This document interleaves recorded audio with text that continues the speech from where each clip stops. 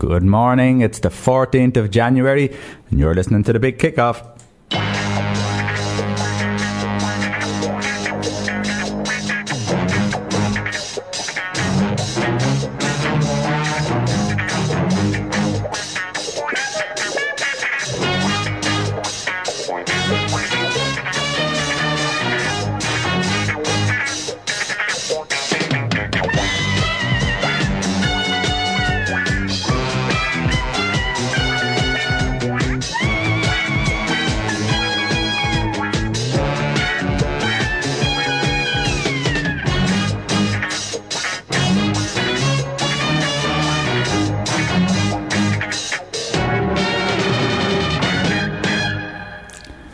Good morning, it's the 14th of January, big kickoff.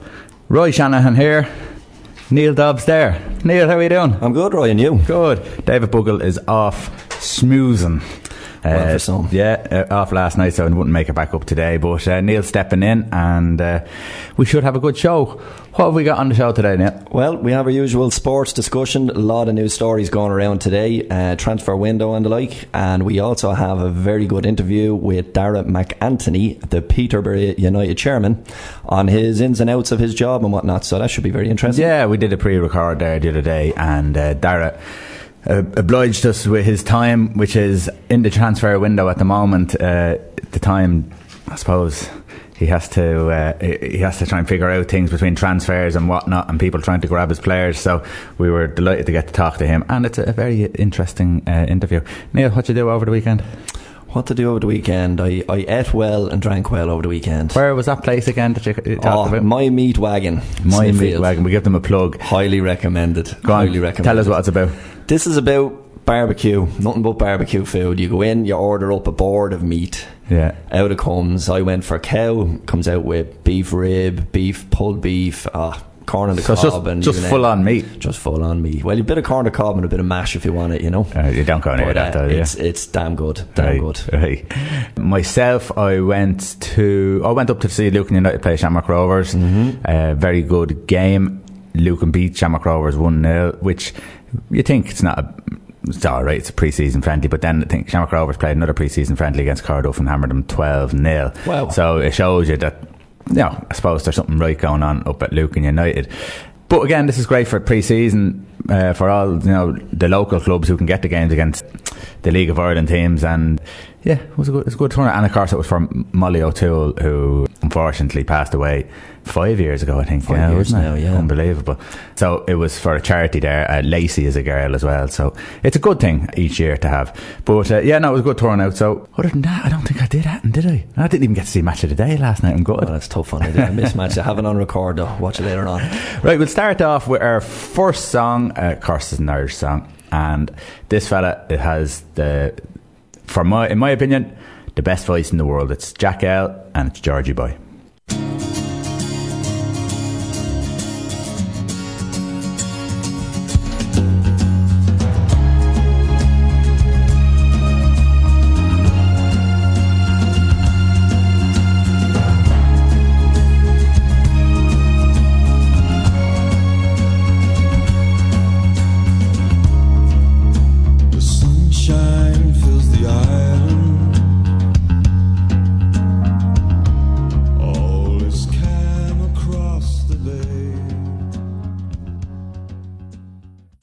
And welcome to the Big Kickoff on Liffey Sound 96.4 FM. I am ready for the day now. What a song, classic.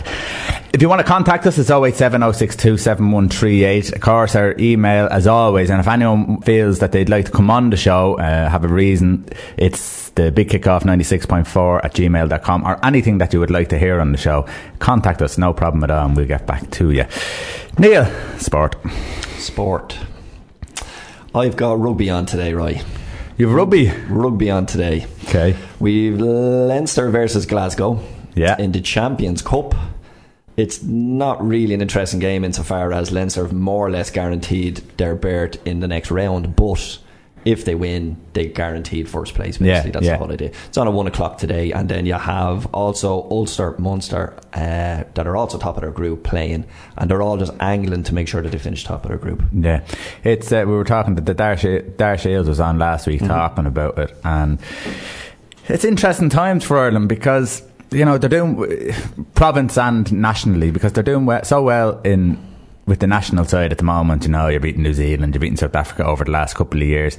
That can we keep that? And there's so, according to Darren, there's so much potential coming through, especially with Leinster, that these teams probably should be up there challenging again. So Leinster for the Heineken, probably for the Pro 14 and all. So yeah, it's interesting to see if we can get back, because we've had that little bit of a lull in between, where they haven't won a lot. They've kind of, I suppose you have to plateau at some stage. You can't always be up at the top, but it'd be interesting to see how they do. Well, the provinces are doing well, and it's just a question of kicking on now, and that's what we want. You want to look for the Six Nations now, and you want to make an impact at it this year, and that kind of sets you up then for the Rugby World Cup, and that's what it's all about. But they seem to be blooding a lot of players. It's very, very promising. Yeah. Professionalism will come into GAA down the line. This is according to retired footballer Michael Shields, who believes the GAA will eventually have to embrace professionalism at some point in the future. Now, this is something that I've talked about a lot. I find it hard to believe that with so much money in the game that it'll never come to professionalism. And this is the first kind of person who's really kind of come out and said, listen, I can see it. He says, if you look at the average ages of players retiring 10 years ago, it was about 35 or 36. The players I played with, Graham Canty, Nicholas Murphy, they've all finished at about that age. But in the last couple of years, the average age of people retiring is 31, 32. Definitely players are retiring a little bit earlier because it demands, in around their family commitments and work commitments, and you can't do it all. I think we're going to see a lot more of retiring at that age around the country. So basically what he's saying is there's so much pressure on you these days to get the money in for a family, to get to work, to see your family as well, I suppose, that down the line, and I don't think he's saying he says here, I do think it's inevitable, but I'm not calling for professionalism, but I can just see it happening, because they're going to lose out on players. They're going to lose out on star players, and the game is going to maybe drop off a little bit if it doesn't happen. There's money out there. There's money in the game, and everything else they do is professional. Yeah. Their preparation, the commitment is astounding.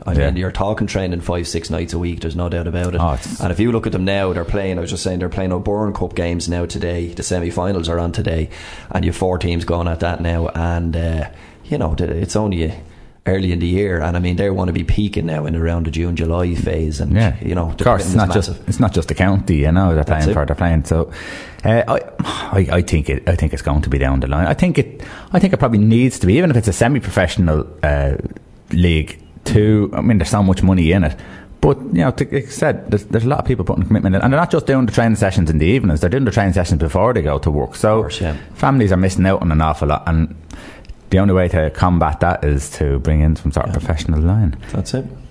Next news. You have a GAA news now. Yeah, I was saying about GAA. So O'Byrne Cup semi-finals are on today. We have Meath and Longford and Westmeath and Offaly. Westmeath, for example, are expected to go through in this. It'll be their first cup final in 11 years. It'd be great for them. Obviously Dublin are knocked out there, they're gone. But that it still creates 2 good games there on the TV, and should be tuning in for them. Be interesting what the final result will be. Do you watch much of that, Gar? I will admit I'm a summertime guy, man. I like the championship is where it matters. So I wouldn't be going in and watching O'Byrne Cup games, for example. I wouldn't be going into Parnell, but if it's on the telly, I definitely watch it. But definitely for the championship, that's where it all starts. Football. Let's just go into Martin O'Neill, Stoke, Flores, all that sort of stuff. What's your take on the whole thing? Yeah, this is very interesting now. So I was just listening to Wayne in the car there. So you have Michael O'Neill, who's moving to Scotland manager by the looks of it. So there's a little bit of transfer. I didn't hear that now. They reckon they're going to offer him terms in a 5-year contract for the Scottish FA are going to offer him.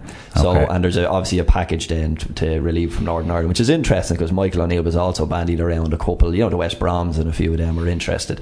So this new thing now is the big one talking point is the verbal agreement with Martin O'Neill with John Delaney. Yeah. So obviously, pre kind of getting hammered by Denmark, everything was like there was a position in place, a contract on the table, and they'd verbally agreed. And it looks like they've taken a holiday over the Christmas, and now all of a sudden with Flores ruling himself out, staying with Espanyol, now they're all of a sudden sniffing around their second target, which is Martin O'Neill / Roy Keane. I don't know, but definitely Martin O'Neill. Yeah, well, I think I've just read this morning that Stoke have offered Martin O'Neill and Roy Keane the job, and there you go. But there's a sticking point, which is the length of contract. Now I think they're talking that the length of contract might be till the end of the season, and right. Martin O'Neill's not biting with that at all. It has to be a good contract, because obviously you get at the end of the year, no matter how well you do, you could be out the door in the summer. Exactly. So my opinion is I think I'd like him to take the Stoke job from an Ireland point of view, from my point of view. So if he does that, actually we'll go to the first point. Is it disappointing that no one has come out from the FAI or even Martin O'Neill's side to say what is actually going on? I think that's exactly the point, though, isn't it? Silence is deafening. Yeah. So there's something going on. Recent interviews with Martin O'Neill, there's no one going to ask him that to his face, because he bites the head off people at the moment. Imagine asking him about Tony, I don't know who might. Well, he might ask, but he'd be doing it from behind bulletproof glass. But silence is deafening, and the FAI have never handled these things well, but somebody definitely has been asleep at the wheel here. What do you turn around and did he get compensated for that? Do you know what I mean? If they take him, would it have been the amount of compensation? So say Martin O'Neill penned a 3-year deal with Ireland, and then they come in.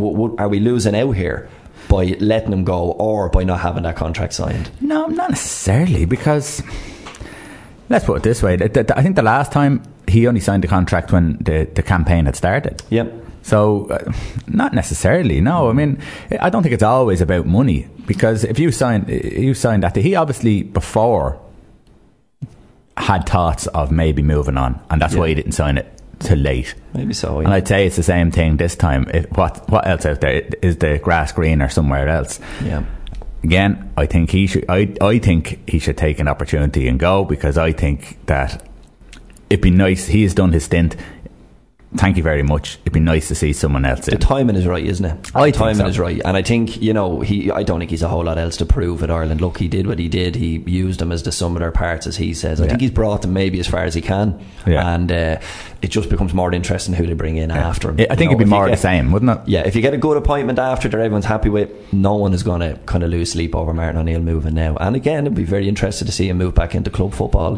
Yeah, Roy Keane going as an assistant. Does that show his lack of ambition, or that he's happy that he knows that his role now maybe is this position? Yeah, I think it's a bit of both. I think he'll always have one eye on the prize, Roy Keane, and if this is his way to get back in and see how club management, say for example O'Neill becomes successful there, takes over Stoke, keeps them up and gets another year or whatever, Roy Keane can get in there, and that's his way of figuring out how it all works, because obviously the previous time he's been in management it hasn't worked. But I'd say he always has one eye on the prize, Roy Keane, thinking this could be me someday, and maybe that's the only way he can do it, is to be a number 2.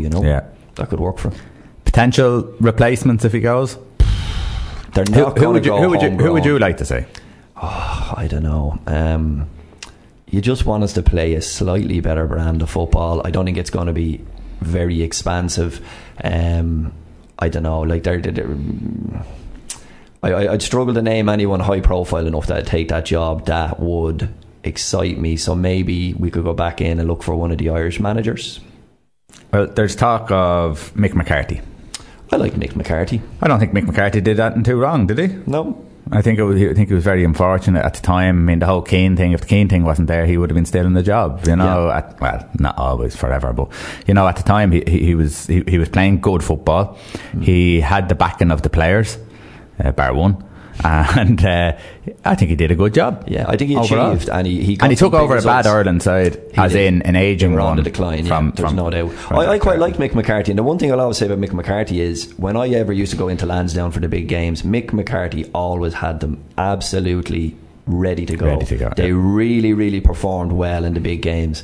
Whether that interests him or not now, I know he's the slog of the League One and all the rest championship. No, but he has said before, and it's on the record, that he would love to go back and finish the job with Ireland. Well, there you go. So it is. Now, the only thing is, he's with Ipswich. FAI would have to pay compensation. Of course. They're not too good with money, are they? No. They don't like handing out.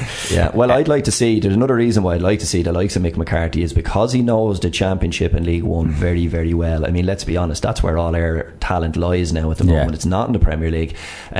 So maybe he could unearth a couple of kids that are coming through that he'd have his eye on as well. So you imagine his ear be on the ground there figuring that one out. So I think if he was to take it, it'd be a positive step that he feels he could achieve something, you know, rather than coming in and giving the kind of poor mouth, we're not good enough, this is about as good as we are. And I'd like that.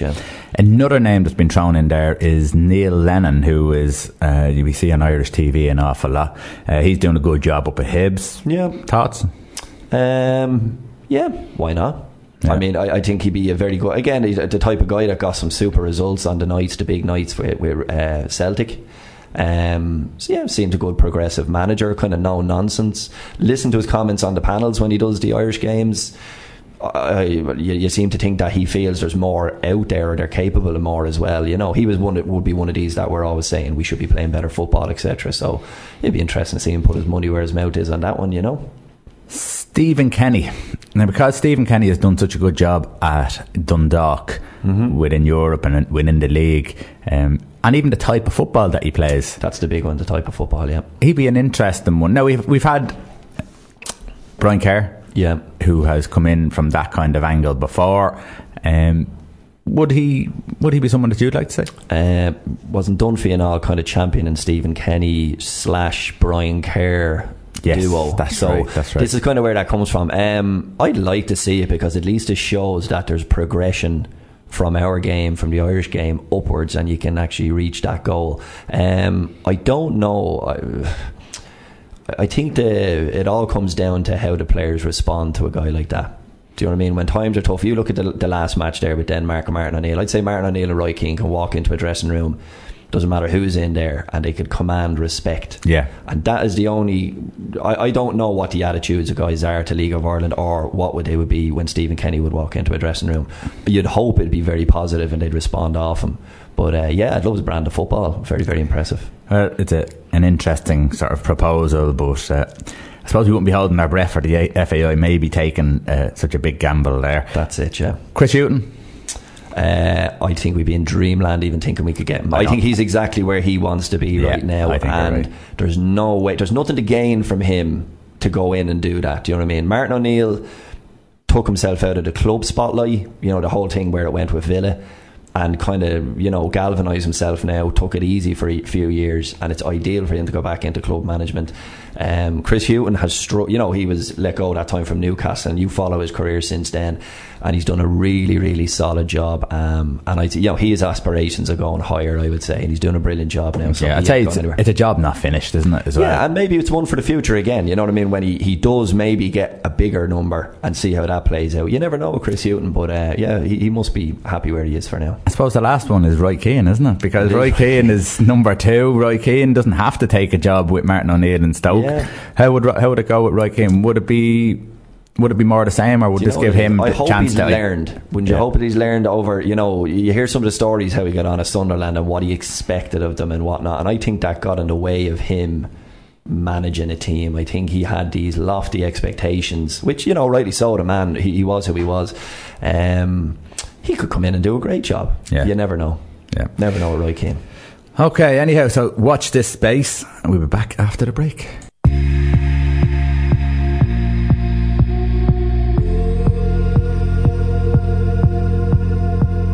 Got ready for the night in. She's heading for the lights, but she sees the vision growing. Couple line after line. See how she looks in trouble. See how she dances. And welcome back to Liffey Sound 96.4 FM. You're listening to the Big Kickoff. It's Sunday morning, the 14th of January. And we're going to talk a little football. Right, first up, Roy, the manager transfer merry-go-round. Oh, I'm glad you said this now, because I have something. You go first, yeah. Alright, I'm looking through here, just Googling who has left the Premier League since it started this year only. This year? This year. So how many is there, do you know? Well, I'm only scanning through. There's 1, 2, 3, 4, and then there's a couple in danger, so it's at least 5. It's actually probably more. There's Craig Shakespeare, Koeman, Bilic, Pulis, Clement and Hughes, anyway, definitely, right? So they're definitely gone, and I'd say there's a couple of them in the balance, you know.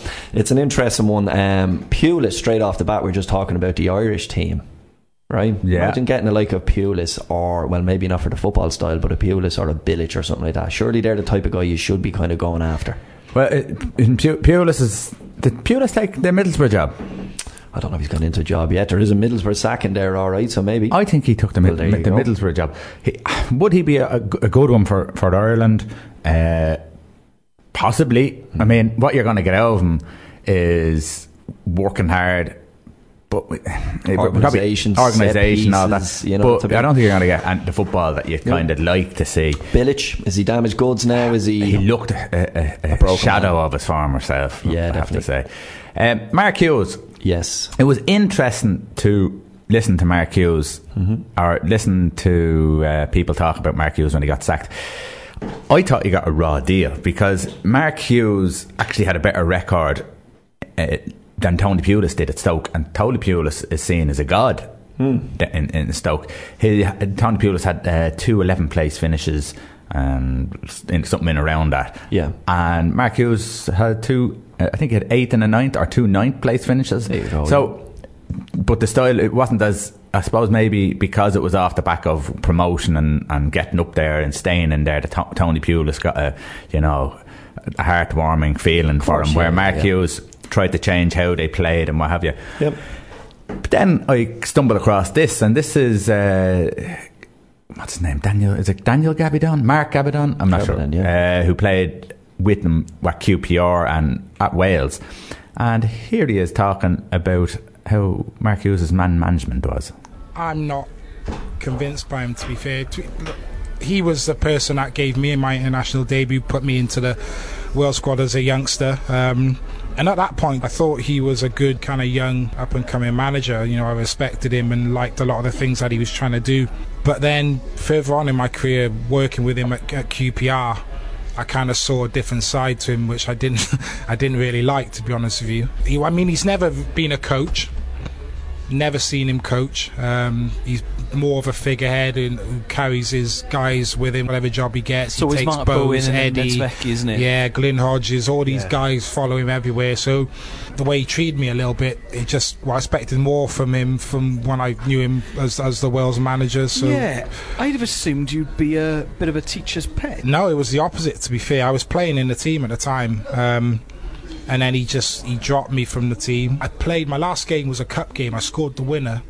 And then the next game I had a bit of a problem with my back. I couldn't play. His words after that was kind of like, we'll work you back into the side when you're ready, blah, blah, blah. And then just never played again. Sat on the bench for the rest of the season. He never pulled me once and said, this is why you're not playing. And that annoyed me. Yeah. We never spoke for the rest of the season. Got to the end of the season, my contract, I had a 1-year contract with an option of another year if I played a certain amount of games. I was about too short, so I didn't play a game from about February. He never rang me or any of the other lads he released. He never got on the phone himself. He got some other guy to get on the phone. Yeah. Sorry, Mark's on a holiday. We're not retaining your services, blah, blah, blah. So all the lads were fuming with that because the manager didn't have the decency to do that. Now, Neil, what do you think of that?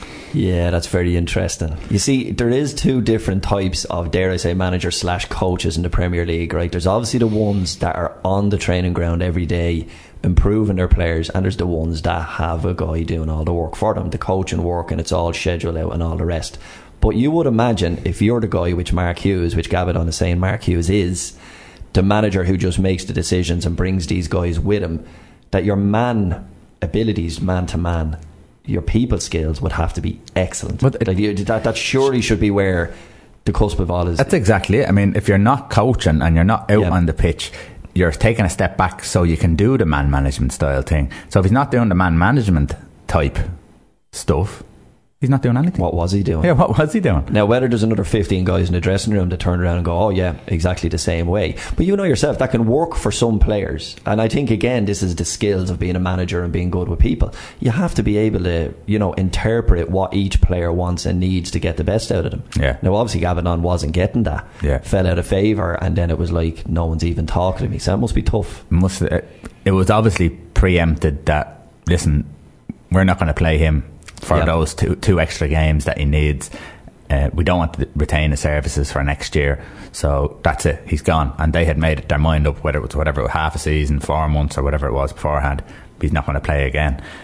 You could still tell the lad, listen, you're not in my plans. Exactly. But it is very interesting that he didn't do the training ground work, you know what I mean? It's which again I'm not surprised by. I don't think, like, Martin O'Neill doesn't do.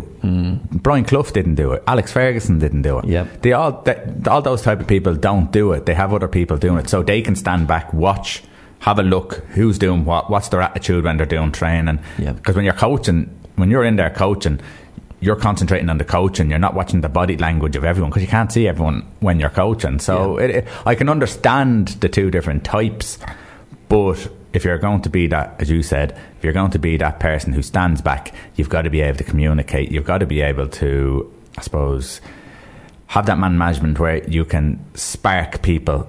You know, there's other aspects of getting the best out of them. Yeah. And obviously he failed Gabadon anyway. That's very interesting to see. It is, isn't it? Like that, yeah. So Shakespeare got done. Yeah. He got let go. He's under Big Sam now. Yeah. So which seems to be, to me, where he belonged in the first place. You know that way.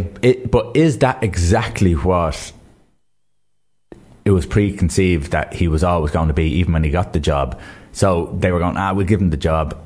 Because he got so many great results, he kept them up, and then the minute it's gone wrong, well, listen, he's not really a manager. And I think that's the problem when you're not a high profile manager. When things go wrong and be it you're not at the club long enough to earn yourself that bit of tough time, to hang in there. Like Hughes hung in there for a while, Bilic hung in there for a good while, but maybe the likes of Shakespeare kind of ran out of his credits, that they kind of went, nah. The interesting about Leicester and Shakespeare was they played exactly, he did the training ground work, because they played exactly the same with Ranieri as they did under Shakespeare. The only difference was he got an extra kind of 20% out of him as soon as Ranieri stepped out the door.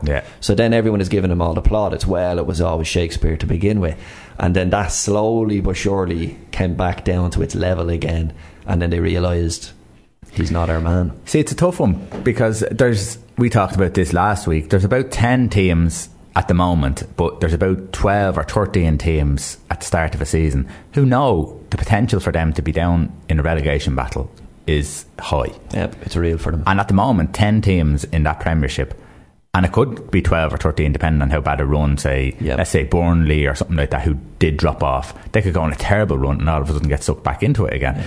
So there is those teams, they're always going to be there. So chairmen need to pick their manager wisely, to know when there's bad times that this manager is good enough to get through the bad times, to get them where they want to be, whether that's a 10th place finish or a 13th place finish or whatever, and be realistic, or just survival. And isn't that the new thing now? They're pushing the panic button and they're calling for Big Sam and they're calling for Pulis. Get us out of this mess. We've put ourselves in a mess. Get us out of this mess. And these guys go in and they're so seasoned and they're so used to it. Panic doesn't exist. And they go in there and they steady the ship, and all of a sudden they're getting results again, and it's a skill. It really is a skill and an art. It's very impressive. But then again, you look at Big Sam now. Big Sam came in with Everton, he got a few results under the belt, now he's having a bit of a wobble again. But you can't expect them to go in and win every game. You can't expect that. It doesn't happen like that. No. When you get the good start, it's a bit of motivation from the players now, but that plateaus off as well. Then the work from the training ground is going to come in, so they need to take their time with him as well. I mean, Koeman probably, it was just put under pressure straight away. They spent a bit of money in the summer, and all of a sudden they wanted to be top 4. It doesn't happen like that. No, it doesn't. I think the chairman there is, the culprit. I mean, he's coming out. It's a funny quote. They were slagging him off during the week, saying that Everton have their own Fab 4. You can't be obsessed with everybody else around you. You can't buy it overnight. Like Gylfi Sigurdsson wasn't just going to solve all their problems by spending 60 million on a player. They've other issues out there, but that was his unreal expectations, and now again he pushed the panic button and obviously put the extra pressure on Koeman. And again, it's amazing to watch Koeman and watch Bilic. The body language when they originally took over, things were going well, but when things were going bad, it was like the whole weight of the world was on. And they start to look older, don't they? Really weathered badly, and it's incredible. Now you look at Wenger, and there's a guy that's been under pressure, I think, for the last 10 bloody years now at this stage, maybe the last 5. You know, he kept himself alive with a couple of FA Cups and whatnot, but he's earned himself that extra year or that time. Like they're never going to get sucked into anything. Or those extra 10 years. Extra 10 years. But it's amazing, you know, and he's earned that. And I still think he will make his decision when he leaves the club. He won't be pushed unless something drastic happened. I'm not going to agree on you. I'm going to tell you he's going to finish at the end of this season. He signed, the telltale sign was he's got a 2-year contract at the end of this season. There's no way that Arsenal are going to let next year happen where they're all saying, will he, won't he stay? He's going to go at the end of this. They got the 2 years to give them a break from the media, and he'll finish at the end of this year. Right, so you think just buying himself time from last year? That's it. I'd say he has this year, and he's not going to win it in this year, and if he doesn't get a Champions League, he is gonzo. Yeah, well, they were mentioning it there now this week that he looks to be stacking his side for the Europa League. Yeah, and this is a big one for him, and if he can pull that off, you know, that's brilliant, and that might buy him the time. I mean, that's a difficult. But that's what he needs to do. He needs to win the Europa League. He needs to get into the Champions League to have any case of backing himself up. Yeah. But they needed to bite the bullet earlier on, getting rid of Sanchez and Ozil in the summer, and not have players there. It backfired. It's incredible, isn't it, that you can have 2-year players leave in 6 months. Before we go on the break, there is another team, Newcastle United, who the managerial merry-go-round seems to be always there, but now at the moment they have a steady manager in Benitez. We'll have a listen. This is Jermaine Genius talking about, you've got to be realistic, Fletch, right? This Newcastle side is not a top team, you know. It's really not. And if they remain in the Premier League this year, as far as I'm concerned, I think it's a miracle. I really do. When I look at them individually, I think if Benitez wasn't there, I honestly think they would 100% go down. This is the type of game, as Don said, where it might not help Newcastle, the fact that they have to win it. They just have to. And the fans, although they endured that horrible 45 minutes, you know, against Manchester City and dealt with it, they won't accept anything less than kind of full steam ahead against Swansea and a result, because it keeps Swansea obviously at bay, number one, and you know, and they need the wins. They need to start churning out a few results. So Benitez, will he ever get the backing financially to be able to bring them on to the next level? Because at the moment Newcastle are bottom half team, and the players they have are bottom half team, and there's no getting away from that. I think they're in a very, very dangerous situation now. They're on like 23 points. It's no man's land come January. It's just no man's land. They are under Mike Astley, they'll never get the money, they'll never get the funding, or not what Benitez would want. But this thing about the takeover is hovering. And I think that the reason why Benitez gets all the time and all the patience at Newcastle at the moment, well, maybe not if they slip into the bottom 3, is because of the stature of a manager that he is. They haven't had someone like him in a while. He's proper pedigree. But again, he can only do so much. And I think Genius is dead right there with the squad they have. I mean, there's some really, really poor looking players on paper in that squad. I'd love to see him get a bit of money and do well there. Even for Newcastle, it looks to be a great city and a great set of supporters and all the rest. But until they get taken over or take over money, not a lot's going to change there, regardless who you have manager. Yeah. Okay, we'll talk to you after the break.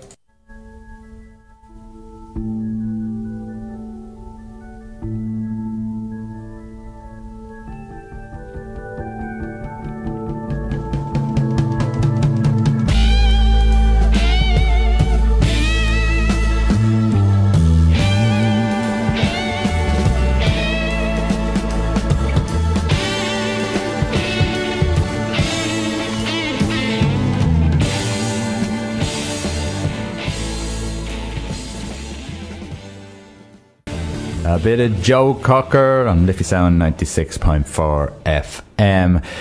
Welcome to the big kickoff. It's 087 7138 if you want to contact us, and the big kickoff 96.4@gmail.com. Neil, transfer news. Yeah, so big ones going well. The ones that are done. Coutinho is done. He's gone. How does that make you feel? Oh, I'm sick over it. Are you? Yeah, I'm a bit sick over that. Do you know what it is? It's not even the fact that he's gone, it's the fact that another one of your best players is gone to Barcelona, and because you can't keep the South Americans. That's their dream. That's what they want to do. I don't think it mattered what they would have offered him. Yeah. Barcelona was his pinnacle, and he was going to go. They had a thing I read the other day, a food chain that is a common place, and it seems to be you go from Celtic to Southampton, you go from Southampton to Liverpool, and you go from Liverpool to Barcelona if you're the best of the best. Yep. So, and that seems to be the way it is. A lot of players are doing that sort of I suppose pathway. Does it kill you that Liverpool can't keep their top players? Yes, I think it's you don't. I put it like this: you don't want to be in 5 years' time, 10 years' time. You don't want to be Arsenal. That's kind of the roadmap they need to avoid. You cannot keep losing your best players like that. Now, Coutinho, Suarez, grand. Who's the next in line? Now, once Liverpool keep generating and keep producing these guys, great. But you definitely want to keep losing them like that. It is worrying, and yet look, this was inevitable. Probably a year ago, we all knew it was. It got drawn out. Maybe a little bit surprising that they did the business so quick, and they didn't wait till the summer, because the league is wrapped up.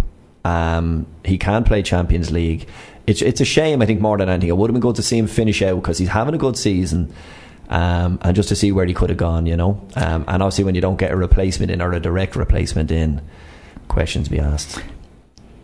Is Liverpool in a position that Arsenal were about 3 years ago? So you're saying 10 years, but it might be about 3 years ago. A year. Yeah. And now Arsenal are in an even worse predicament, because will they get any more star players in again? They're going to have to create them, I feel. So maybe Liverpool are slightly ahead of Arsenal in that respect, but they need to start getting... It comes down to silverware as well. Arsenal haven't been winning silverware. Liverpool haven't been winning silverware. If you don't get the silverware, the players aren't as... I mean, they get the money nearly anywhere. Yeah, well, I think the one contrast and difference between Liverpool and Arsenal went through this phase where they spent no money while they built their stadium and all the rest. And Wenger was brilliant, but they were successful at the same time. They were, constantly top four and chasing a few trophies. Fair enough, they always fell in around kind of March, April, but at least they were thereabouts. So you couldn't really knock them for it. Liverpool are a little different now that they're spending. So they spent on Van Dijk and they've spent on Naby Keita. So big money, like whatever, it's like 70 million each. And they're bringing in Keita now before this deadline, by the looks of it anyway. They seem to have an extra bloody 17 million or whatever it is. They're going to release him early and get him in. So that's a comfort that, fair enough, you're letting a guy go, but you're bringing in two what are supposed to be really, really good players. So that's a plus, where Wenger was always going, we've money to spend, but they never spent it. Yeah. They were linked with Higuain for about 9 years straight, and they never got him. They never even made a bid, I would say. But he always said he had the money. Now the transfer money's gone mad now, absolutely mad. But at least Liverpool are spending where they need to spend. The Daily Star Sunday have linked Liverpool with Alexis Sanchez, another club to be linked with Alexis Sanchez. What do you think of his whole saga? I'm reading the paper here now. You have Paul Merson urging Arsenal to swap him with Mkhitaryan. Yeah, because that would make sense for him. You have Andy Cole coming out and saying United should do everything they can to get Sanchez. Whoever gets Sanchez, and I still think it could be City, you just don't know with this. It'll be a huge asset to their side. More so, you weaken Arsenal further, and then you gather their best player. Yeah, and I'm not surprised everybody's after him. It's interesting he wasn't good enough for Barcelona, but he's good enough for everybody else. Well, when you leave any club, you're not good enough, I suppose. But the thing is, with Arsenal, his attitude hasn't been good. That's the only thing. You have to have a really good attitude to make it at teams. Maybe that's what happened at Barcelona. Now you can see it at Arsenal. So it's a gamble, maybe, to splash out any sort of money on him. Can he repeat his form? Would he be as effective in a side like City? Who knows? There's definitely plenty. Because of the price is right. You'll get him for 25-30 million, and at that price everybody will gamble on him. And I mean, some of them need him. I'd say the likes of United need that type of player. City possibly not, but they'll all duke it out. Liverpool, he'd be ideal to play for Liverpool the way they play, provided he can readjust his attitude. But do Liverpool need him? It's not the type of player they have that player in abundance, don't they? Yeah, I think they do. That's what I'm saying. So where do you fit him? Well, look, it'd be a nice headache to have, wouldn't it? 30 million, and you have a guy that's proven. So is all you need to do is well, not fix him, but get him back going again on the straight and narrow. But I was saying there, the rumble's coming from the Arsenal dressing room, and these things don't come out by accident. The kind of dissent and people saying they don't, there's problems with Sanchez. That type of thing very rarely comes out of the dressing room, but the fact that that's made it out into the social media aspect, it was worrying. It was when he was doing his little child tempers stomping around the pitch and stuff like that. That'd drive you mad. Yeah, drive me mad. Yeah. Francis Coquelin moved from Arsenal and went to Valencia. There you go. What does that say then about Arsenal? I mean, do they feel that they have someone in? Do they need to get someone else in? It's always been a problem, the midfield for Arsenal. Yeah, Arsenal are a strange breed like that. It's basically they've gotten rid of the one midfielder that was different than all the rest, a proper out and out defensive midfielder, because he does not fit the Wenger profile. And that's it. On his way, he wasn't getting games. So a good move for him if you're not getting in. It wouldn't surprise me if Coquelin in 5 years' time people were talking about him as a big name in Spain, because he could be that type of player that will go up a level when he goes to another club. It could be just suited. Different players, yourself, are suited under different managements. Well, it happened with Stephen Nzonzi, who left Blackburn to go to, isn't Valencia, isn't that who he's with? I think it was Valencia, yeah. Or Sevilla. To Sevilla. And he's seen as a top class player over there, where he was at Blackburn, he was seen as a decent player, but nothing more than that. So yeah, it depends on the situation. There's life after the Premier League, There's a couple of whispers. Liverpool to Southampton for Daniel Sturridge. Can you see that happening? Do you know what it is? At this stage, I don't think anyone would begrudge Daniel Sturridge a move, and it would be just interesting whether they can get any game time out of him, or consistent game time. You talk about a gamble.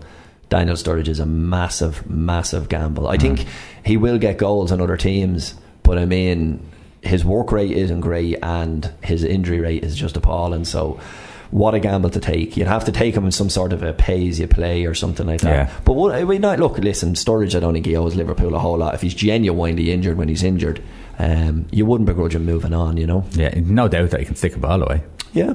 Arsenal to Everton.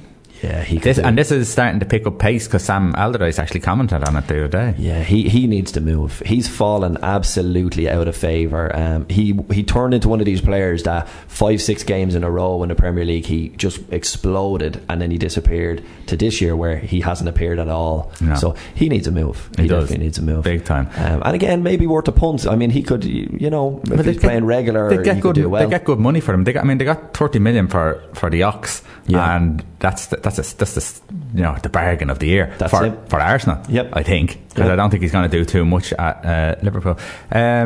Sacco from West Ham to Crystal Palace, the centre forward, isn't it? Yeah, that's a load of Saccos. There's a whole load of Saccos around. But again, West Ham, if you look at West Ham, what they buy in doesn't be great.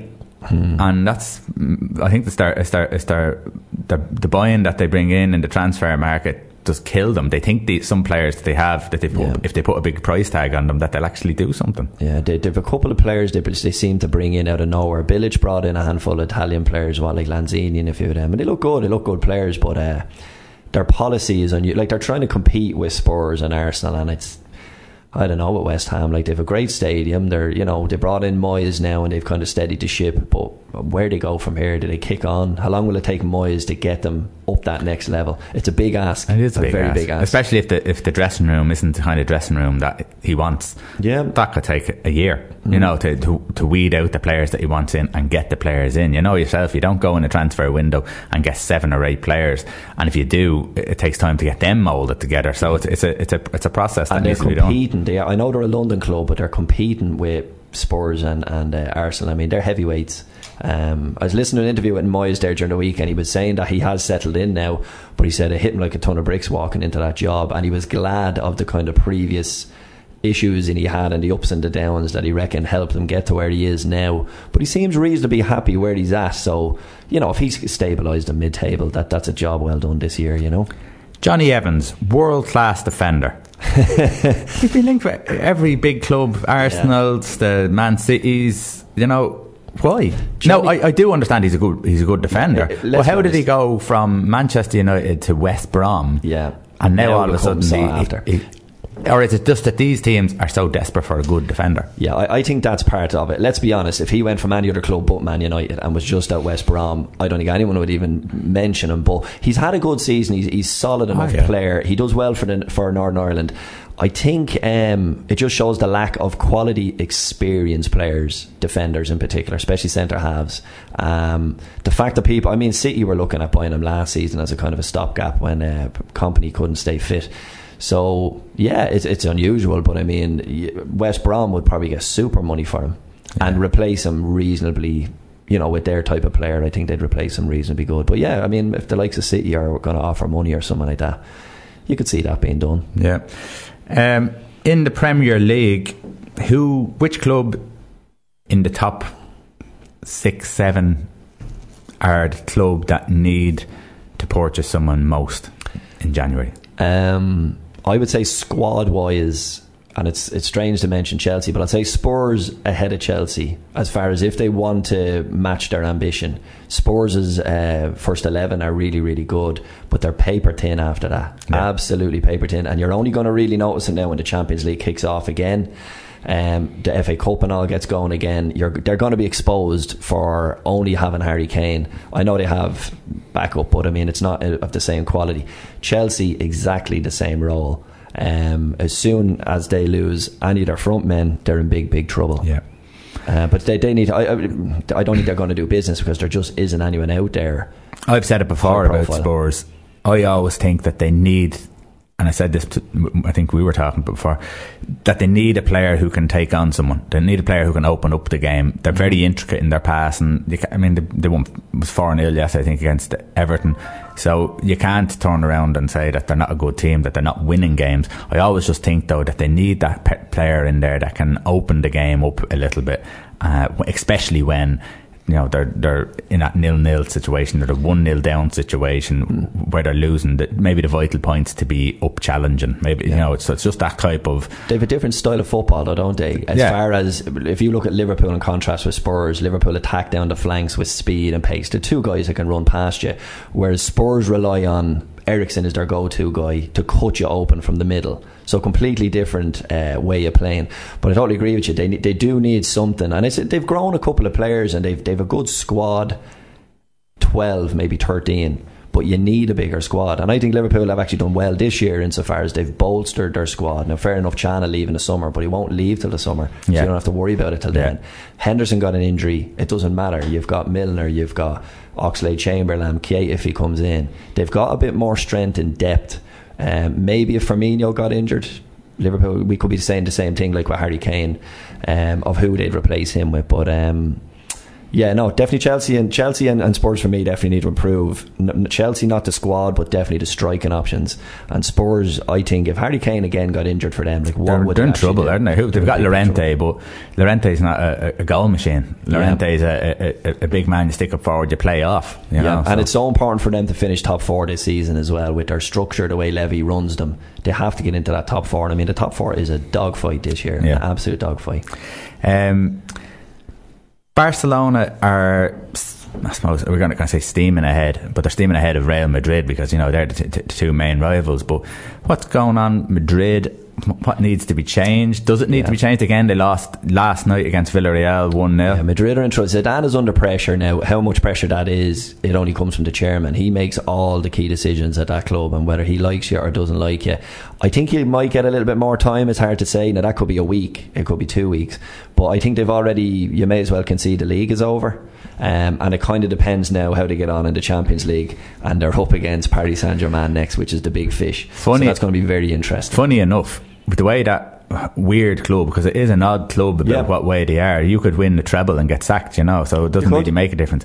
But the way the club is run, the Champions League seems to take somewhat more of a shine than the La Liga. Now they hate losing the La Liga, especially to Barcelona, but if he got a decent run going in the league and then went on to win the Champions League, that could be his reprieve to hang on. I mean, he's been brilliant for them. Yeah, we were talking earlier on there about the different aspects and type of managers. I guarantee you Zidane isn't on the training ground running drills and stuff with players, but I guarantee you he knows how to deal with world class big egos. He obviously knows how to keep them in check on in the dressing room and on the pitch. Different type of manager. Where would they get another replacement for the likes of Zidane? Because I think at Madrid, the ship kind of steers itself a certain amount. You just need a guy to deal with the world-class players in the dressing room. Now what's happened to them now is I think they've actually fallen and they've gotten a little slack. They've no new blood come into that team, maybe Asensio or one of them. You know, they need maybe an injection of another star in there. Bale has been injured and he's back now, but he hasn't been a presence. There's rumours about him leaving. Ronaldo's not getting any younger. You know, Kroos and Modric, it feels like they've been there forever. But again, they don't seem to have a lot. Isco looked like the next successor to one of them, and now he's in and out of the side. There's something not quite right with them. They're not. But then again, it's the first year I remember. I don't know if they bought anyone last year, but that they didn't buy, you know, a star player. Yes, and Barcelona have gone now and they've done spent the Neymar money. Fair enough, they let go of Neymar, but they consolidated and then they've done the opposite. What was it? Dembele and Coutinho now go in there, and you guarantee they're going to be still doing more business. So they don't even look to be as active searching out the big players, which is unusual for Madrid. Barcelona are on 48 points, Real Madrid 32 points, so 16 point gap. That's incredible. And the funny thing is, Real Madrid are in fourth behind Atletico and Valencia, but right behind them, Villarreal, who beat them, are on 31 points, so a point behind them, and Sevilla are 3 points behind them. So they've got clubs behind them who can take advantage of it. It'd be, you know, it'd be unforgivable not to get into the top four. It would be unforgivable, especially in a Spanish league. I mean, there literally is just the two of them. But I will say is Real Madrid have a habit of not being overly brilliant pre-Christmas, and then when it comes to the kind of crunch time, they should be closer to Barcelona. I imagine they want to be within a few points, but come, you know, the turn of the year is when they really, really seem to get the machine going, and the Champions League is there, and everything just always seemed to come together for them. Even when they weren't having a great season domestically, look what they did in the Champions League the last 2 years. They just steamrolled teams, which was so impressive. So whether they still have that in them, and that's coming, I don't know, but it'll be a hugely interesting game anyhow with Real Madrid and Paris Saint-Germain in the Champions League. Just in Germany, Bayern Munich, they're 13 points ahead in the league. Is that another Scotland? It's another France, it's another Scotland. It's too easy, isn't it? And the worst thing is Dortmund, who are in fourth again and are battling for Champions League places, they sell all their players to them. I don't get it. I don't get why you would sell it to your main rival. The other thing Munich do really, really well, I think they're only rivaled with Chelsea on this, correct me if I'm wrong, they loan out a lot of their young talent. Munich do. And if you look at Emre Can, he was loaned out by Munich, he was bought by somebody else. For Liverpool to get them, there was some sort of a contractual thing. If they'd have let it go another year or 6 months, they wouldn't have been able to get him. Munich would have had the first refusal on him, and Liverpool kind of nipped in there. So they're very clever, they're very, very well ran, and they seem to plan ahead by a decade. Brilliantly ran club. But the downside of that is they hoover up all the talent in the league. Everyone goes to Munich. They don't lose their top players, which is impressive considering your Barcelonas and your Real Madrids, but they mainly invest in German players, and that's why they don't want to leave Germany. So it's a shame that it's always a one horse race. I mean, when they lose, it's just an absolute shock. But that's the lack of talent that there is in Germany and the other teams. When you go to Serie A, there's a bit more of a race. Napoli are on 51 points leading the division. Juventus are on 50. I suppose Inter on 42 points, 8 points behind. So at least there's a bit of a race in that, where Juventus had run away with the league for a good few years there. It's again, Juventus are the big fish. It's hard to keep up with them, but Napoli are doing a good job there. And again, you want to see them pushed. I don't think anyone in any league wants to see someone with. Look at the Premier League this year now. Like, everyone is conceding it's over already. It doesn't make it overly exciting. So all of a sudden you're talking about second, third and fourth place Champions League. Okay, so what we're going to do is we're going to go to an ad break, and straight after the ad break we had a pre-record with Darragh MacAnthony, the Peterborough United chairman. He lets us know about the ins and outs of running a professional club, and it's quite an interesting interview. So after the break. Broadcasting to Lucan, this is Liffey Sound 96.4 FM. At 30 years of age, Darragh MacAnthony became chairman of Peterborough United in 2006. He was the youngest chairman in the Football League. Since Darragh's takeover, the club has enjoyed 3 promotions, including 3 seasons in the Championship, but also 2 relegations, which has since left the club in League One for the 5th year in a row. While winning the Johnson's Paint Trophy, the high of the club, we're going to talk to Darragh now about creating more magic moments and what he has in line for the Posh's future. Darragh, welcome to the big kickoff. Great to be on. I can't believe you're mentioning relegation. Negativity. I can't believe I'm back. Well, I presume the fans are keen to let you know about every negative situation. Yeah, of course. It wouldn't be the same if it wasn't like that. So that's quite normal for fans, and you wouldn't have it any other way, to be fair. No. Listen, obviously, to be a chairman of a club, you need to have some financial strength. So, can you briefly share with us your story from Dublin and all your journey all the way to Peterborough United? Sure, yeah, no problem. Without boring people, I left Dublin when I was 15. My family moved to the south of Spain. I was educated in the south of Spain. We lived in Marbella. Around 22, I opened up my own real estate company. Within a short space of time, I ended up employing over 1,500 people in about 20 countries worldwide. We sold a lot of property. We did very well. I developed. Then obviously 08, the crash came. Wasn't good for anybody, including obviously Ireland. Yeah. Obviously it pretty much it took me out of real estate for a while. I retired to Orlando, Florida in 2010 when I was about 32, 33, and moved my family over there to educate my kids in the States, and I've lived there ever since. In between, obviously, while owning the real estate company, I wanted to get involved in football. Big passion of mine, big Liverpool fan. I couldn't afford to buy Liverpool, so I settled with Peterborough United. And a great way to lose money, a great way to have fun, and a great way to age you very quickly. I was the youngest chairman at 29, 30 in the Football League, youngest owner. I think I still am the youngest owner at 41. So, yeah, it's been fun. It's been a ride, and, I wouldn't have it any other way. So, Sky 1 airs Big Ron Manager. Sure. Do you want to describe, I suppose for anyone who hasn't seen Big Ron Manager, do you want to describe, I suppose, what the programme was about and what caught your attention? No, people always think it was because of Big Ron I bought Peterborough. It's actually, that's false. I was actually negotiating to buy 2 or 3 clubs at the time, and Peterborough was one of them. And I was in my office in Spain, and the Big Ron Manager was playing on the background. I had Sky in the office, and that was about, obviously, the club needed money. And Big Ron was in there to help, and it was a bit of a car crash TV documentary. Great entertainment, obviously, but obviously I saw it on TV, and it obviously didn't put me off. I knew it was a club. I wanted to buy a club that was in trouble, because I wanted to, rip everything off and go A to Z with new policies, new ideas I had for the football world, based on a lot of statistics. It's why I wanted to get involved, and there we are. Yeah, I briefly watched it again last night just for a little bit of research. About 4 minutes 55 seconds into Big Ron Manager, Barry Fry says, "My advice to anyone is don't buy a football club." Why didn't you listen to him?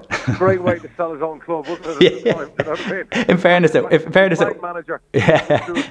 In fairness, it worked a treat because you came along. Yeah, like I said, I'm pretty fearless guy. And at 29, 30, you're pretty fearless and dumb at the best of times. Yeah. And, it didn't put me off. Like I said to you, I didn't want to buy a club that was at a finished product or finished article. I wouldn't have been able to afford to do that. So I needed to buy a club that was pretty much in the doldrums, needed new energy, needed new ideas, and that's what I did when I went to Peterborough. Brilliant. When you sat in the chairman's seat for the first time, so you're young, you're going in, this is a dream. Everyone plays football manager now and wants to be a manager and a chairman and all that sort of stuff. But when you sat in that chair for the first time, what were you thinking? On your own now, what were you thinking? Yeah, no, I was thinking that, this is normal. I mean, people always say, the agents and everything else, that it surprised you. Well, when you've worked in real estate, you're used to dealing with sharks, so to speak. Nothing really surprised me. I'm in my 20s, I was pretty mature. Like I said, I ran a big business from nothing, started from nothing. So going into football and sitting there as a chairman, to be fair, it's like when you're doing well in life and whatever, and things like that happen, those moments go by quickly, and you don't sit there and think about how great it is and how wonderful it is. I'm the type of guy that likes to get stuck in. Yeah. I've always prided myself on being the hardest worker in the room, and that's what I did when I bought Peterborough. What was the long-term plan back in 2006, and how has it worked out? The long-term plan was obviously to get us up the leagues as quick as possible. Was to devise a scheme and a policy that would mean that eventually I wouldn't have to keep putting money in. The club would be self-sufficient. It was based on young, hungry players and a successful youth academy. Yeah. Has it worked out the way I wanted to? No. We've taken some bumps along the way. We got close. You know, we had back-to-back promotions. We were in the championship. We were relegated with 54 points, which I think is in the Guinness Book of Records from the championship and last kick of the season. So, like I said to you, we've had a kick between the legs a few times, but nothing that will kill us. And, you know, we're still going strong, and our policy's still going strong, and we generate a lot of interest in our football club because of the style of football we play and the young, talented players we produce. So, you know, my goals are as strong as ever. I want to buy the stadium.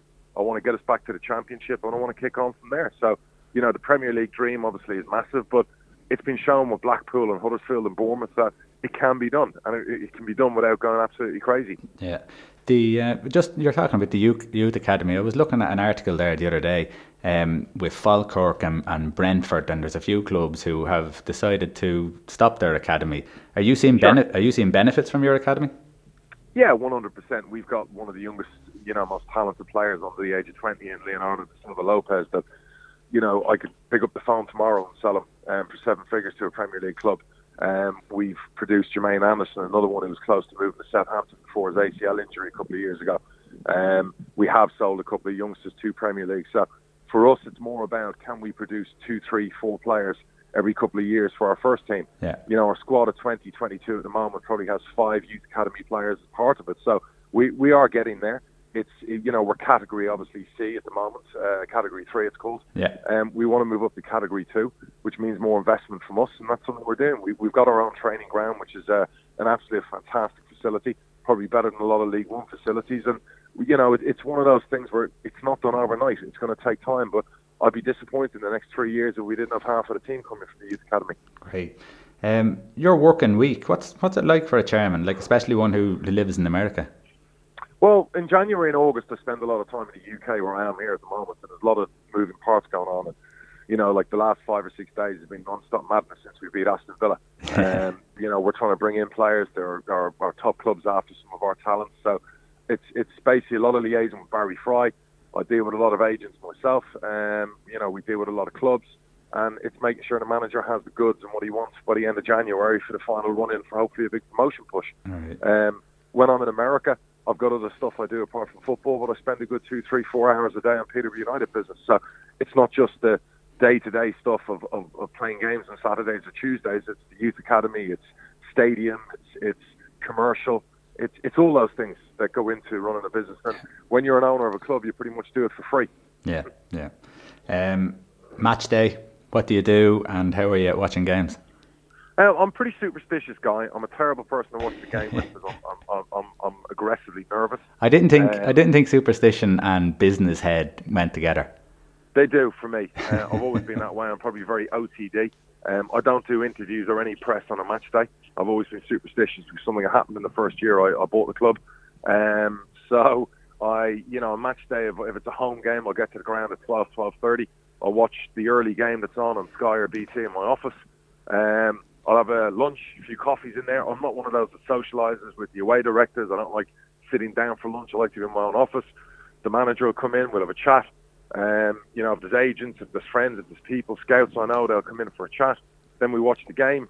Then if we win or lose, obviously the door of my office gets either torn off or put back together. So it's a bad weekend for the family, is it? Yeah, I mean, obviously in America it's terrible because I watch the games live from my office at 10 a.m. out in America. Yeah. And it's finished by 12, so it can really spoil your weekend if it doesn't go to plan. I know that feeling. Listen, in the Premier League, there's I suppose, the seasonal panic sackings by clubs who are, I suppose, not in a position they'd like to be. Sorry, buddy, I missed that last bit there. What did you say? I said in the Premier League, there is seasonal panic sackings by clubs who are, I suppose, not in a position that they'd like to be in. Sure. Now, you've had to let go of a few managers. From a chairman's point of view, can you talk us through the decisions that have to be made, the emotions involved, what are the key indicators, and I suppose what have you learnt from previous situations? Yeah, look, I've always said it's the most horrible job in the world. I wouldn't advise anyone to become a football manager or a coach. It's not good for your families. The life expectancy is probably 11 months, which isn't good for a job. No. It's tough. It's great when you're higher up the pyramid and you get fired and paid big money. When you're lower down the pyramid, it's very tough. There's only 72 jobs in the Football League. You know, we probably go through, 60% of those change every year. So trying to keep a manager and a bit of consistency, and because, when a club's got a policy and a philosophy, you want whoever you employ to maintain that and continue it and obviously prosper. If you change manager, it's tough to make that call. Do you do it at the end of a season? Do you do it during the season? Some people pull the trigger. Some people panic. So, I've had my manager now for 18 months. He's done well. Yeah. Could he have done better? Yes, he's a young manager. So I'm working with him all the time. I've got a good relationship. But he's not naive either. He knows that at the end of the day, promotion's a must for us, and we have to challenge. So at the moment, we're challenging. We'd like to be a bit closer to the pack. But, there's 20-odd games left, and not a good cup run, but we must focus on the league now. So it's a horrible business for that. And unfortunately, I tend to do it myself. I don't let anyone else fire managers. I'll call the managers myself and talk them through with it because I think they deserve the respect of that. Yeah. And I've gone through a few managers in my time. You make mistakes when you recruit people. And, they do an interview and a lot of lip service. And, yeah, we're buying into what the club does. And then they come in and within 4 months they want to do everything differently and not what the club policy is. And that sometimes can lead to issues. So a really important relationship is between the manager and the owner or chairman of a football club. Yeah. And if you don't have that relationship, you're goosed as a manager, in my opinion. Communication. So I tend to be very close to all the managers that work for me. I've watched a couple of interviews with Grant McCann, your manager, and I have to say I'm a fan of his controlled demeanour. Is he always like that? Yeah, he's a pretty calm guy. It must be the Irish blood. He's pretty calm most of the time. He's got that temper on him. He was a great player and captain for us, a great leader. I think he inspires from that. I don't think he's a ranter and a raver. We get on very well. Yes, we've had disagreements, as you will do with anybody that works for you. But he's somebody that, I've got a lot of belief in him, and we're trying to, get him evolving and becoming better as a manager all the time. And as I said, he's 18 months into it. It's a tough gig for him, He's a young guy, 36, 37. He works for a pretty hard taskmaster. And, our fans and me, we all expect success, promotion and fairy tale football. So for your first job in football, he's done well. What makes a good manager? What makes a good manager? I think somebody who's level-headed. I think somebody who's not overly emotional. I think somebody who's got perspective and overview of what a club's all about, and not just his own views on football and his own philosophy. Somebody who'll listen. Somebody who doesn't mind hearing opinions from people higher up in a football club. I'm not saying you have to control the manager. Somebody who's decisive. Somebody who has authority about them, the way they deal with a manager, or the way they will deal with a player, or whether it's a good player or a bad player or a different player. Somebody who's got discipline. Somebody with a great work ethic, and somebody with belief. That no matter if they're managing Peterborough or Real Madrid, that they're going to have to win every football game. Yeah. And definitely somebody with an attacking philosophy. I'm not one of those who wants to see my team play counter-attacking football to win 1-0 or grind out 0-0s at tough away ties. So Martin O'Neill won't be getting the job? No. I know Martin very well. But no. I won't go there. Listen, Barry Fry is still there. Larger-than-life character. What's his role? He's brilliant. Barry's worked for me now for 11 years. He's director of football, technical director, you would call it, at bigger clubs. He's one of the best in the business. He knows everybody in the Football League. There isn't anybody in the game he can't ring to do a deal with. He plays a great role for the club, and he's a great support base for the manager. He's very involved with the youth academy, and you'll never meet a 72-year-old who's got as much energy as a 22-year-old. I have to say, I think the younger generation now will see Barry Fry on YouTube and perceive him as that. I seen a clip on Facebook the other day, and I had a clip of football in the 90s, and it's a clip of Barry Fry ranting and raving. All right, but I'm sure football wasn't always like that, but good lad, yeah. He's mellowed. Mellowed, good. But everyone does with age. Twitter, tell me about it. Is it a good idea or a bad idea that you're so there's so much communication with you and the fans? I think it's a great idea. I'm very honest, very direct. I think I can cut through the bull S and the nonsense that's out there. I can shoot down rumours, gossip, speculation. It gives fans direct access to me. Anyone who's issues or problems, I tend to answer a lot of questions, probably too many questions. I can get over emotional early on. I did. I'm not as bad nowadays. I try and be very careful about what I tweet, particularly after a result. Anyone who's got a problem with it, that's their issue, not mine. Yeah. I just think it's a great communication tool, and I think all owners should be on Twitter. Yeah. Well, you know, we always have the fans that there's logical fans and there's emotional fans, and you're going to get more emotional fans on Twitter, aren't you? Yeah, and the trolls. So you're going to get a good mix on there, and I like to bat the trolls away. I think I played them quite well. Yeah. So, but, it's the old saying in life: sticks and bones may break my bones, you know. But it doesn't bother me, some of the stuff. So I'm quite humorous on Twitter. So anyone who fancies a bit of banter and a bit of fun, even one or two on Twitter, that's where it's at.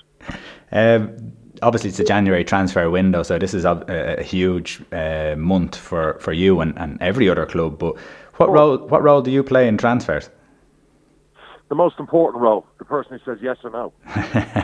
So, you know, it's my checkbook, it's my money. We have a transfer committee of me, Barry, and the manager. We come up with the players. We collectively come to a decision who we're bidding for. We've put bids in this month. We're expected to bring in 3 or 4. We've brought one in already. There's massive interest in, obviously, our players. There always is. We've got, you know, obviously Jack Marriott next to Harry Kane is the leading goal scorer in the country. We've got Marcus Maddison, who's got 25 odd assists. He's the best young attacking midfielder outside the Prem.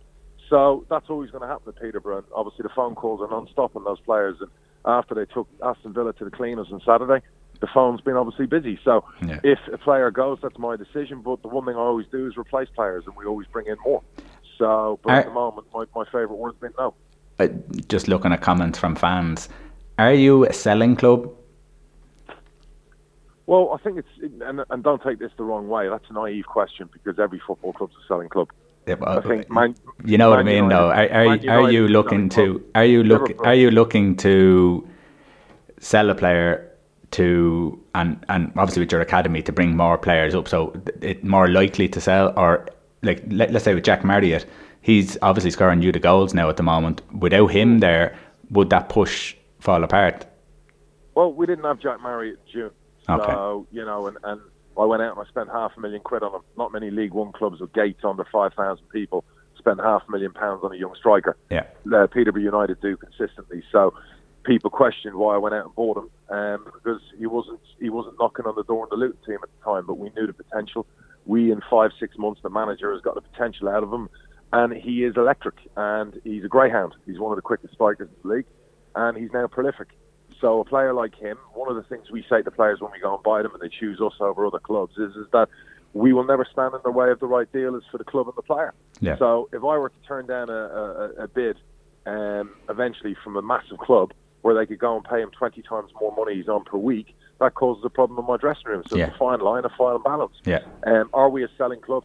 Like I said, every football club's a selling club. Yeah. And a club with our gates and whatever else, with our aspirations to go further, we always have to do a bit of business.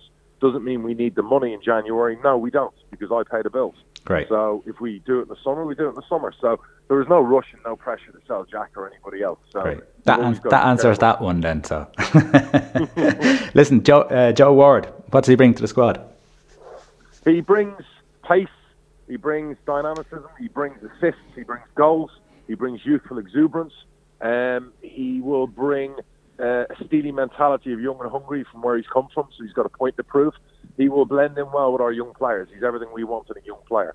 And that was solid business we've done there as well. And he'll be one of them in a year or 2 years. People will be saying, you know, are you selling Joe Ward for millions? Because that's what we expect when we bring in these young players that we scout and make sure they're right for us. Yeah, good. Time off? Do you get much time off? No, I like to go on holiday. I always with the family in the summer. We go away on a big trip. But, in February, I usually bring my missus away. I'll probably bang off for 10, 11 days in February with my missus, just me and her. Leave the 2 kids at home. And because I'm in the UK for a good 2-3 weeks without a family. So it's always kind of you're playing catch-up and you got to make it up to the family. Very good. Yeah, well, listen, most important thing is your family. So 100%. No. Future for the club? Future for the club, bright, good, prosperous. I see promotions, hopefully Wembley trips, and I see good things happening.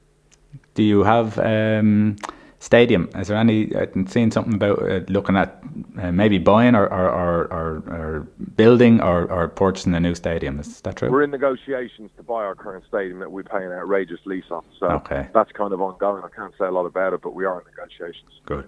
Listen, League of Ireland. Do you scout much in the League of Ireland? All the time. Okay. All the time. We've obviously brought Forrester over. Yeah. We just brought O'Malley over in the summer. We've had previous Irish players over on trial. We've always got our finger on the pulse. I've got a friend over there who does the scouting for me. I did the Forrester deal myself a couple of years ago. Best 50 grand I ever spent over there. You know, O'Malley came over in the summer for just a little bit short of 100 grand. He's going to be probably a top young goalkeeper in the English league in the future. It's a fine balance. Some of the Irish lads that we've had over from the youth academy, they get homesick quickly. There have been issues, so we're always we probably spend more analysing and scouting an Irish player than say a non-league player in England because of the issues we've seen in the past. Okay, right, yeah. Great talent in that league, though. Obviously, and it's the standard is rising all the time, so it is a good whale to fish in. Listen, I sent you 3 things there. Under my cards, or under my skin card, the thumbs up card, and the puzzles card. Did you get that email? Yeah? I got it. So okay. Go under my skin card. Under my skin. What gets under your skin? The money paid to under 21 players in football, higher up, lower down, Premier League youngsters, some of them on 20, 30, 40 grand a week. Yes. I've said it for years, there needs to be a cap until they're 20 years of age and what they can earn, because I think it helps breed level-headed young men, as opposed to people who are 19, 20, you think that they're top of the world and no one can touch them, and sometimes the character development that happens when they have too much money too soon. Yeah. So that needs to change. I seen an article. There's a Manchester City player who's only played in the Carabao Cup, and he's buying a house for $2.5 million. Easy. Where do you get your determination from then? Correct. So that's hunger. There is no hunger. Thumbs up card. Love the NFL in America. I'm a big fan of the promise of the flag system. The coaches get a 2-flag challenge. There's a big thing in VAR at the moment in the UK. Yeah. I think it could be simplified. I think each manager gets 2 flags to put in over a penalty incident or over an offside goal. Yeah. Simple as. Once their challenges are up, they can't challenge anymore. VAR can't be used. In America, they have it. It's a brilliant system and it works very effectively. We were talking to Killian Sheridan just before Christmas. They have the VAR system in Poland, and he can't say enough good things about it. And he says the amount of times people keep saying to me that the game's going to stop, it's going to break up the rhythm. He says it doesn't. The game is naturally broken up anyhow. So he says correct. And you can bring the fans in. You can use big screens. You can advertise those big screens, more revenue for the clubs. You can get everyone involved. I think it's thrilling. It's exciting. So I see it as a good thing. Puzzled? What are you puzzled about? Ireland not getting to any World Cups recently. Yes. Very frustrating. Can I share my thoughts before you go on with your little rant? Bristol City were playing Manchester City the other night. This stuck with me. I watched the game. Bristol City. Had a good go, didn't they? Oh, brilliant. Absolutely brilliant. And a great advertisement for the championship. But what surprised me most was how they went about it, how they pressed, how they worked as a team, and showed that average players, if that's what you want, that's the wrong word, but average players playing against world-class players, as in Ireland against Germany or Ireland against whoever, it's the same. Denmark. Denmark. Do not talk about Denmark. Same thing. So we have had a lot of stuff with Ireland where we were told that we're not good enough to play football. We're not good. We have to play in a certain way, and I don't get it. Two things are an issue for me with the Irish football the last few years, and no disrespect to Martin or anyone else involved. It was quite obvious, the Euro campaign from before, they did okay, they did well, last 16 or whatever it was, that it was an ageing squad. Yeah. And a lot of players needed to be put out to pasture and retired. And sometimes you have to be ruthless in doing that. And you just knew their legs weren't there to make this campaign a successful one. That's a big thing for me. The second thing for me is the approach to games. It's the way we set up, the way we play. Yeah. It's worked well for Northern Ireland. Stay tight, stay deep, try and nick a goal. A little bit what happened against Wales, and that worked for us in the playoffs. But when you do it over 10 or 12 games, it's uninspiring. It sends out the wrong message. It's just, for me, it's like you talked about Bristol City and the press and playing with a bit of belief and playing on the front foot, making our home ground one of those places where it's tough to come and get a result, but we're going to win with a bit of panache and style. It's frustrating. It's very frustrating. And when you see Iceland and other nations go out and do it, why can't Ireland do it? Yeah, I think it just, our players get a raw deal. I think I think under the Trapattoni reign, he put us down a lot. I think Martin O'Neill, while we were all under the great belief, and we can do it because we've seen it when Ireland played France under Trapattoni, how they can play brilliant football. Correct. We've seen Ireland in the European Championship when they put it to teams that we can do it. So yeah, I think we need to have more belief in ourselves. More belief, failed campaign, and not good enough. Yeah, correct. Wigan at the weekend. Yeah, tough game. Obviously big team in the league. We beat them at our place. Not a lot of teams go out to attack them. We'll probably try and attack them. That'll either work really well or it'll be a disaster. Yeah, well, you beat them this year already, didn't you? Yeah, they were at our place. They were 2-1 up, and are 1-0 up, and we beat them 3-2 at our place. Brilliant. Listen, I have nothing but admiration for you. You're a sound lad, and I really, really hope. Might be hard this year. You playoffs, you might get through the playoffs. I doubt you get through the top two. What do you think? It's tough. We've got to go on a serious run. We've got to win 7, 8, 9 games in a row to put ourselves in with a chance.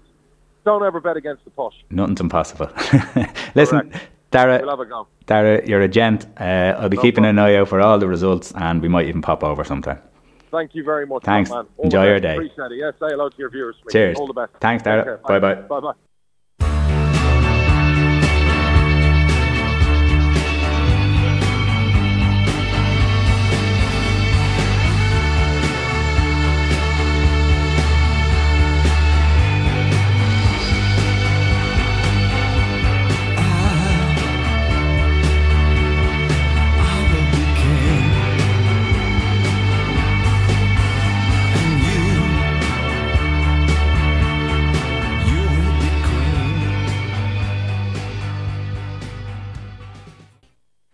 Welcome back to Liffey Sound 96.4 FM. You're listening to The Big Kickoff. The email is thebigkickoff 96.4 at gmail.com or 08706271138 if you want to text in. Neil, there is some Premiership games on today. What have we got? Big one today, Liverpool versus Man City. What's your thoughts? Yeah, it's an interesting one because I think everyone is actually looking for City to be beaten at this stage, and they're kind of going, Liverpool are in a decent run. They haven't been beaten in quite some time. They've got good firepower. Obviously they've lost Coutinho, but I mean they still have good firepower, and expecting a very good game. At the same time, personally a little bit not nervous about it, but it wouldn't surprise me if City won 3-1, and it wouldn't surprise me if Liverpool nicked it. So I'm hoping for a good game, probably be a lot of goals. I think it just depends on whether City maybe are up for it or have the energy or the drive. It depends how they come at us. But I think Liverpool are in a good place, and I think they'll also want to prove that by letting Coutinho go, by missing him, that that they can show that they're going to jog on. It's a good opportunity for them to do that, to prove it. Both have a back line that, well, I suppose want Johnny Evans. I mean, they're struggling. I know they have Van Dijk's after coming in for Liverpool. It'll be interesting to see how well he can control his back line. Is it the personnel, or is it the type of style that they play that leaves them open? So what do you think? Do you think you're saying 3-1? You think there's going to be a good bit of goals in it? I think there's going to be goals. Yeah, I think there's guaranteed goals in this. Now I know the last time we played them, it was when Aldam headered at one, but that was the first time I've actually ever seen Liverpool under Klopp kind of go a little bit negative, where they held the middle. They had to tree it across the middle holding, and they nicked the goal, and they literally did nick it because there was very little else happened in that game. I don't see it going like that this time. I can see the defence has got it, and it will just depend whether it's Salah or Mane, or your David Silva, your De Bruyne or one of them making a breakthrough. But I would expect goals, and I think you're right. Virgil van Dijk coming in for Liverpool, I think he's an excellent player, but it doesn't change the fact that Liverpool tend to leave themselves open by pushing the fullbacks on, by not really sitting a holding midfielder there permanently. So that won't change a hell of a lot as far as how easy sometimes they are on the counter. Okay, so your prediction, not one way or the other. What's your prediction? Darren Shields had this with the Leinster and Ireland for the Six Nations, where he had a head prediction and he had a heart prediction. I don't want the heart. What's the head say? Head says 1-1. Okay, 1-1. Okay. Yeah, score draw. I think there's a heart in that. Bournemouth and Arsenal. Bournemouth are actually not doing too. They had a bit of a slump at the start of the season. You were thinking, right, this is going to be their year to go down now, because they had lost so many in a row or got only a relative few points. But they've actually come back. They've had a great run since, I think, the middle of November. So Eddie Howe's doing a great job there. Shows a club that doesn't panic. Obviously they own the world anyhow from getting them from the very bottom division to the top, but so that buys him a little bit more time. What kind of game is it going to be, do you think, and what way did Bournemouth go about it? Yeah, I don't know.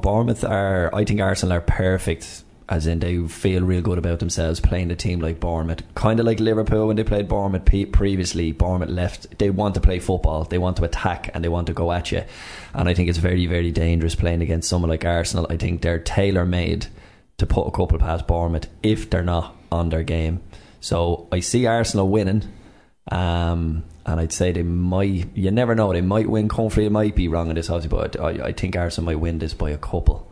If they get at them early, and if Bournemouth then have to come at them more, they leave themselves open, and Arsenal are perfectly that's the type of team Arsenal generally beat comfortably. Yeah. Right, we're going to see what your predictions are like now. Manchester United versus Stoke. That's Monday night's game. Manchester United, how would you rate their season? I think they're done okay. You'd swap positions with them. They're in second. They're comfortable. I don't think they've been tested as such, as far as there's no one that's really steamrolled them. They're in control of most games. I read a lot of forums and stuff like that, and there's all clubs would have meltdowns when they don't win by 1 or 2, but they seem to have done enough in a lot of games this year where they should have won, barring horrendous misses, or I don't want to say luck, you earn your luck, but I think they're having a decent season. The only problem is that City are so far ahead of them, it makes it maybe look a little lesser. Right. Any players that are flattering to deceive at Man United? I think the way he's playing, Martial left sided, he's obviously hung his hat on Lukaku as the main man, the number 9, and I think because of that now Rashford and Martial are scrapping for that kind of wide berth, and I don't know whether it suits them or not. They certainly, like, if you put Martial and Rashford in a different team, a more attacking team, I think they'd look like completely different players. And it's the Mourinho factor. That's the way he likes to do it. He likes them to sit and be tight. But they flatter to deceive insofar as they should. I think they should be doing better, and they should look like better players. You should be talking about them week in, week out. And he doesn't seem to be getting the best out of them with that balance, the two playing wide right and left. Probably not their natural positions. Yeah. So I think Rashford is probably making a better go of it than Martial. Rashford is, goals wise, he's coming up with goals to back up the centre forward. Martial, maybe again, if he's in and out of the squad, it's very hard to get that fluency going, but he's always been someone that I've looked at who was still in that young phase where I remember Ronaldo when he was with Manchester United. I'm not comparing him to Ronaldo, but when he was with Manchester United and younger, you get good, you get bad, you get him running into players and not crossing it when he needed to cross it, so learning his game. Martial seems to do that. He hasn't produced the dribbling skills and probably hasn't mastered it yet to be able to get by someone, deliver a cross or get shots on target enough on a consistent basis, for me anyhow, where Rashford will. So even Ashley Young shows them up when it comes to delivering crosses. So. Yeah, he's an excellent deliverer of cross. He wouldn't be my favourite player, but you can't argue when he gets his chance. I mean, he pops in some seriously good balls. The other big problem I think with United is, and I think he's trying to address that, is that your attacking mid player, your Mata or your Mkhitaryan, have not lit up. No. And they're struggling there. And I think that's why they're looking for Sanchez. They'd love to play Sanchez in behind Lukaku or something like that. That'll be ideal for them, but they don't have a bridging player that's on song at the moment, and I also think that's a big problem. Well, they did think about Pogba in that position and getting another midfielder inside what's his name, Matic. So either or, but it looks like Sanchez is what they're that's that type of player they're looking for. But they do need it. I still think they do need it. Okay. Stoke City, what do we say about Stoke? Have they a chance? No, other than the fact that, you know, sometimes there's that pop when a manager goes and they produce a performance out of nowhere, but in general terms you're looking at United comfortable 2-3-0 in this. Now, unless Stoke do something or something happens with the manager gone and they get a lift, but comfortable 2-3-0 I'd say. Okay, well that's going to wrap up the show. We're going to finish off with a song. We will talk to you next week. Thanks very much, Neil, for coming in today and covering Buggo. Buggo will be back next week. We're going to go with 8 Ball from Underworld, and we'll see you next week.